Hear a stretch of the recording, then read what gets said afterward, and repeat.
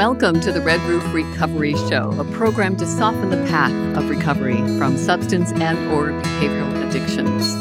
I'm recording this edition of the Red Roof Recovery Show on what would have been the day of my maternal aunt's 81st birthday.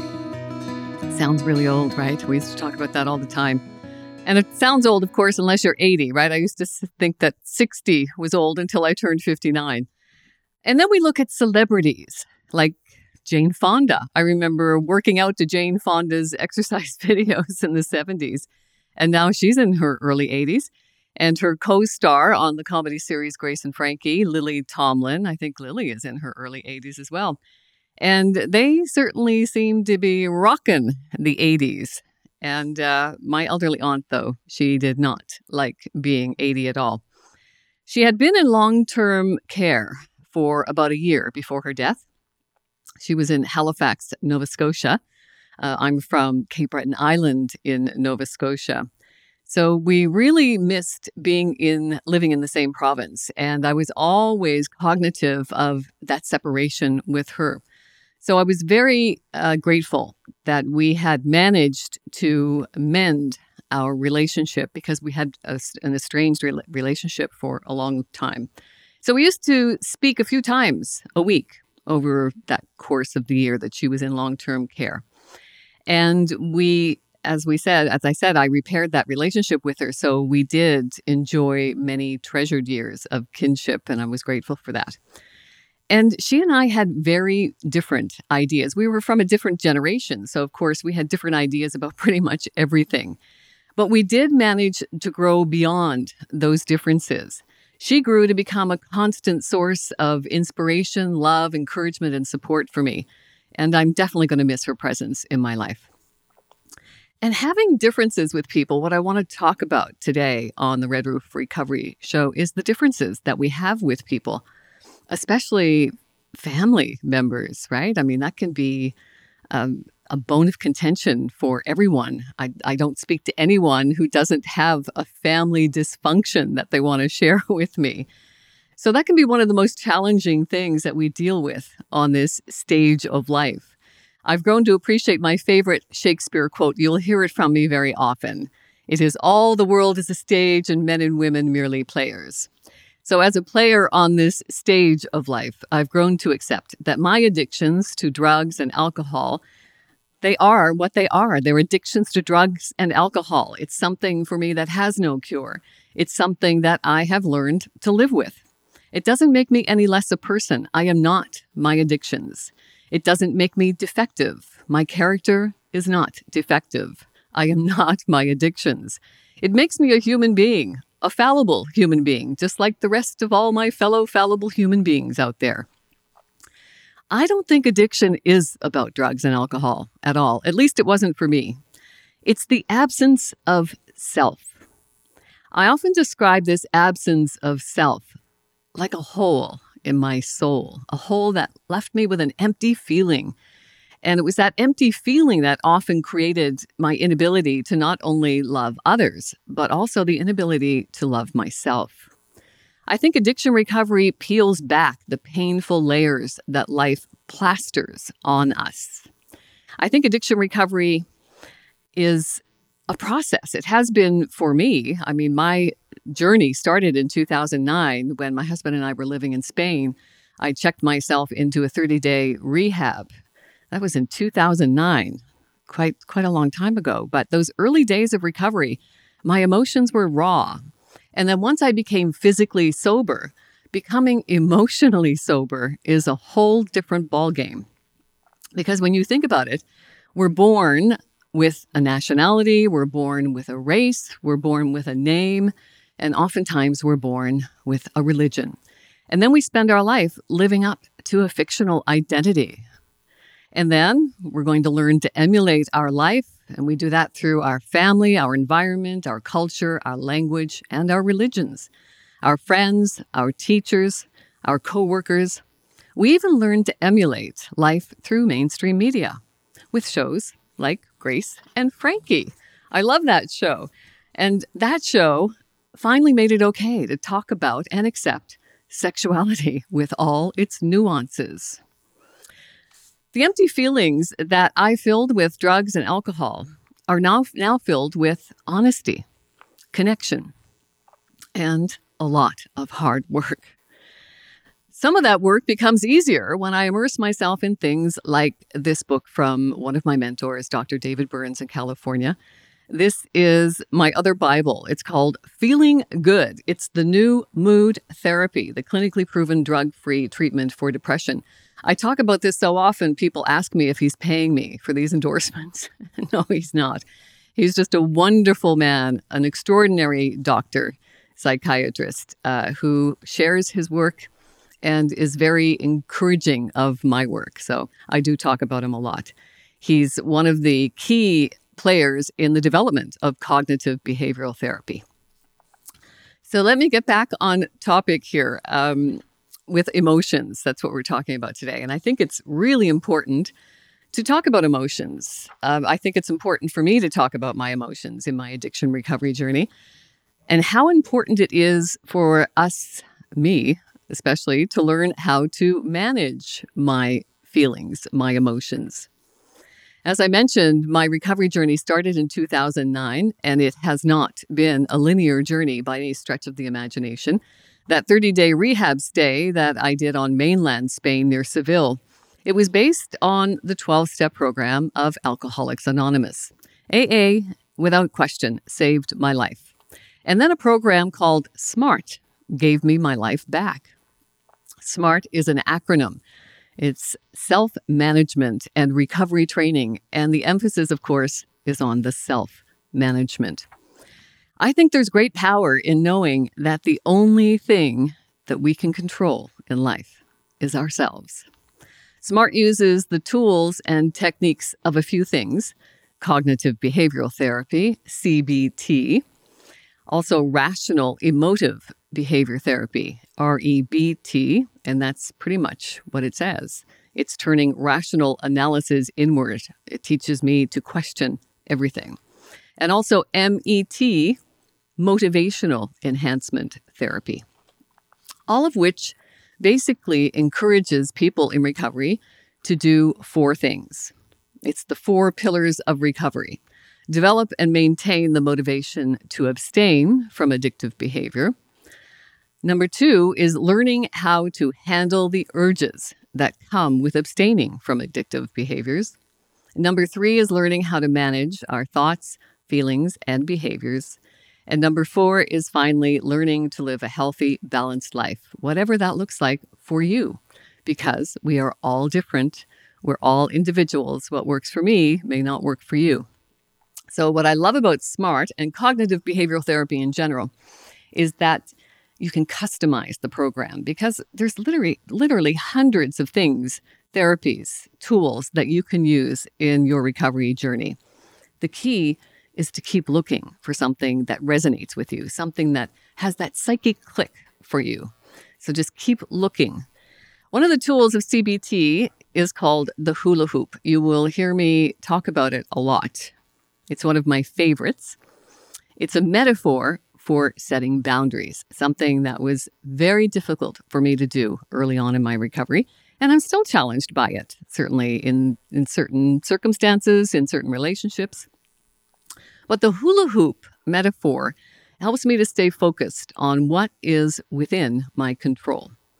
It's a tool that helps me handle the stresses of everyday life, the stress that comes from heightened emotions, those emotions like anger and fear and loss and grief, disappointments, emotions that all of us deal with every single day. Better stress management is a proven way to deal with urges and to succeed at long-term recovery. So let's talk about how the hula hoop tool works in cognitive behavior therapy. We're going to first start by recognizing that we can spend a lot of time and energy trying to affect the outcome of things that are beyond our control, beyond our boundaries, beyond our hula hoop. You remember the hula hoop, right, from the 70s? I think it came back again in the 90s. It's that round plastic tube that we swing around our hips. Good exercise if you can keep it around your hips. So that's the metaphor that we're using, that plastic circle, that ring, that hula hoop. So think of the hula hoop as your little dome of control. That's how I look at my hula hoops. But everybody has a hula hoop, right? So we've got a heck of a lot of hula hoops in the world, and they're all crashing into each other all day long. And inside that hula hoop, all the things we can control. Things like our body, our thoughts, our opinions, never a shortage of opinions, that's for sure, our values, our dreams, our ambitions, and our actions. I often use the equation of the words, thoughts, feelings, behaviors, and then results. So it all starts with words, I think.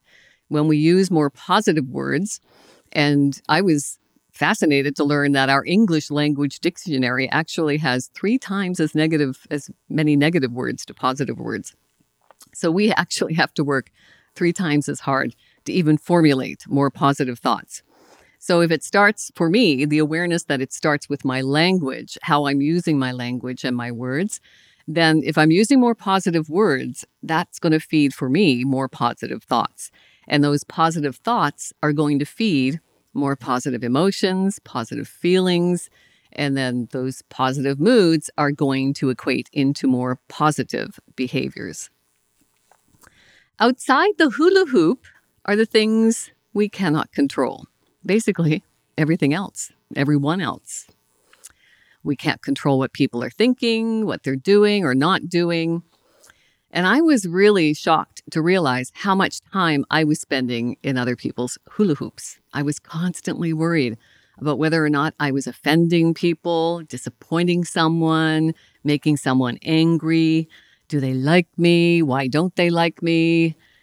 I spent my days just crashing into the hula hoops of other people, overstepping my boundaries and worrying about things that were simply out of my control. Getting into other people's business, and I did it with my elderly aunt all the time. It was part of what created the dysfunction in our relationship. I actually went to stay with her in Halifax for a week. She was very ill for a long time, and I wanted to help her remain in her apartment for as long as possible. I set up all the services for her, things like Meals on Wheels, VON visits, cleaning visits, any social service that was available that I could arrange for her, I did it during my stay with her. Every day, though, I would say to her, "You need some exercise. Let's go for a walk." She didn't want to go for a walk. She was chronically depressed. She was steeped in grief from the loss of her mother and her sister, my mother, who had become her best friend. They even lived in the same apartment building for years. She was also really close to my father, and all of those people passed away within 2 years of each other. So there was a huge hole of emptiness in her life for her that she filled with cigarettes. She was a chain smoker, and she was also addicted to opioids. And she had become addicted to painkillers over the course of years. I think addiction is a progressive disease, and I've watched it happen with people. They'll start off with, a Tylenol 2 or a Tylenol 3 to overcome some temporary pain, and then that graduates into something stronger. And over months and years, the addiction just sinks in to the DNA. So she became addicted to painkillers, and she was just not capable of helping herself, much to my chagrin. It was very frustrating for me, and I thought she was just unwilling. But of course, depression, as I know, is a deep pit. And unless you've been in that deep pit, it's hard to relate to. So she was in that big, deep pit of depression, and even my frustration trying to control her hula hoop, getting her to have some more exercise, going for a walk. I couldn't even get her out of her apartment to walk to the trash compactor on the same floor. So she was deep in depression. And it was early days in my own addiction recovery that I made that visit to Halifax. So I had not even developed my compassion and empathy for someone who seemingly just wanted to stay stuck in that destruction that I was witnessing with her. Years later, I even offered her an apartment to rent next door to mine. so I could be of some assistance to her. But she refused. She wanted to stay in her own surroundings with her own things and her own depression and addiction. She was hopeless. And it was not an easy thing for me to accept, hopelessness. I watched it with my own mother. The addiction just spirals into depression and hopelessness. I had managed to claw my way out of that pit of depression and hopelessness. So I thought, why couldn't she? Why couldn't my own mother? It was infuriating to me. We had many arguments about her unwillingness to help herself. In the end, though, I had to decide if it was worth creating yet another barrier in our relationship. Could I actually make myself do the work to accept her just the way she was? Something that I had been unwilling to do in my own relationship with my mother. And that was a deep regret that I carried with me for a very long time, something that I'm sure contributed to my own addictions. So when I decided to get sober and became immersed in materials that were helping me to abstain from my addictions and overcome my own depression, the depression that I was suffering suddenly became lighter. It didn't disappear.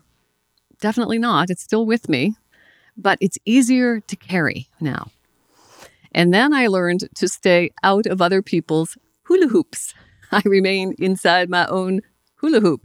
It's a very powerful visual for me to imagine that hula hoop around my waist and keeping it balanced in my life. And that's all I can control. And there's some great power in knowing that the only thing I can control is myself. So now I'm better at managing my thoughts, emotions, my behaviors. I'm less concerned with other people's thoughts and actions and behaviors. And when I stay focused on my own core values, my own aspirations, I make better progress on things that are important to me. When I stay out of other people's hula hoops, I actually affirm their right to have their own feelings, make their own decisions, say their own words, think their own thoughts. It's kind of a respect for them, I like to think. And now I can extend that compassion and empathy for people who are in that pit, feeling hopeless. And I think my strength comes from sharing my experience, strength, and hope with people who are trying to claw out of that pit of depression and hopelessness. So that's not to say there's never going to be any disagreements with loved ones or friends or coworkers. That would be a lovely world, wouldn't it?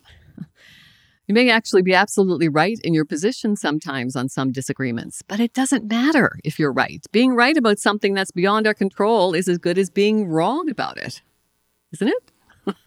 It's all about the boundaries that we need to draw between our lives and the emotional well-being,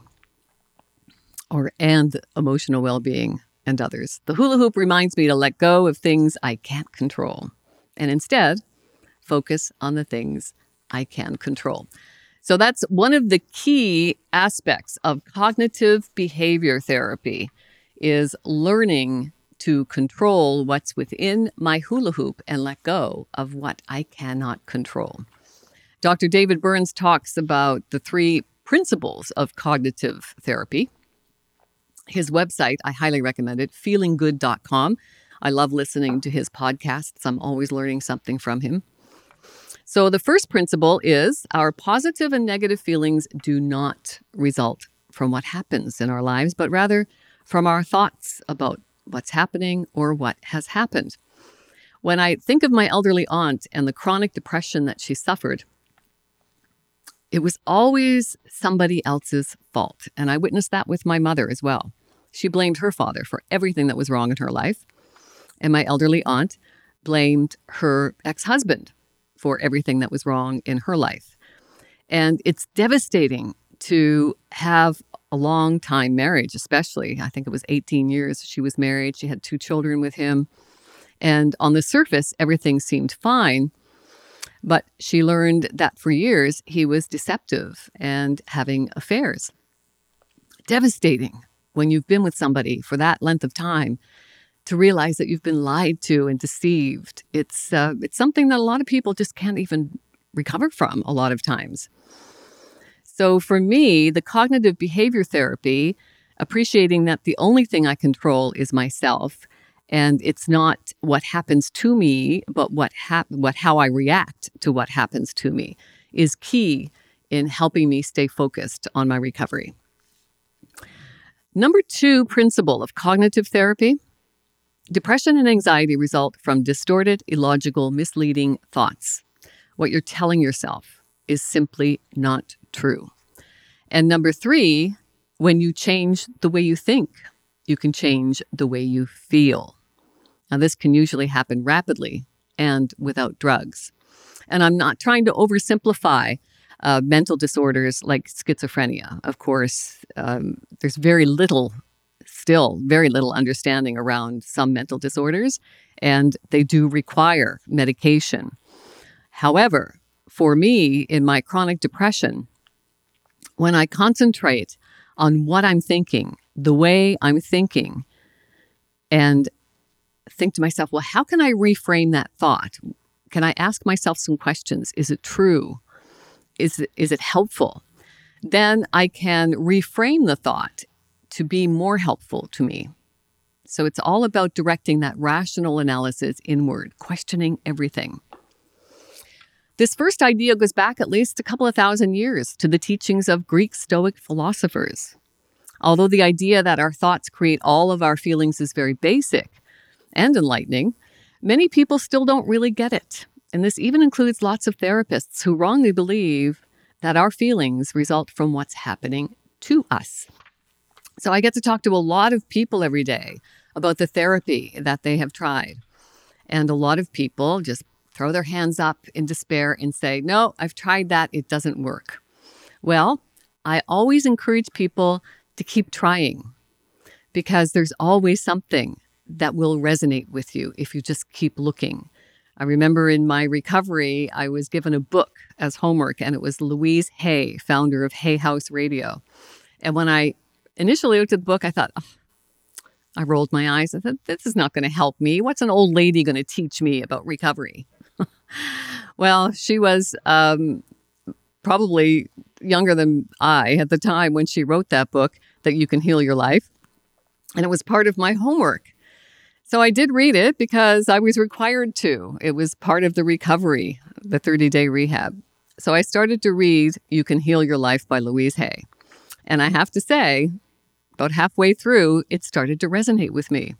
She was what I needed at the time. It was like a warm, soft hug from a mother that I had been, a mother I didn't have. I was abandoned early childhood by my own mother.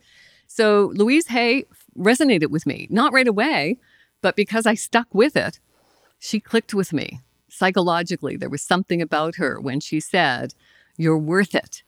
You are worth loving yourself. It's one of the hardest things I had to do in my recovery in my life, is learning how to love myself. So I did. I took her advice. I believed her when she said, you can do this. You're worth it. So she does something called the mirror exercise. I encourage you to check it out on YouTube, the second most watched medium in the world now. Just do a search for Louise Hay, the mirror exercise, and try it for yourself. Let me know how that works for you. A lot of people don't like it. They say, no, I can't look myself in the mirror in the eyes.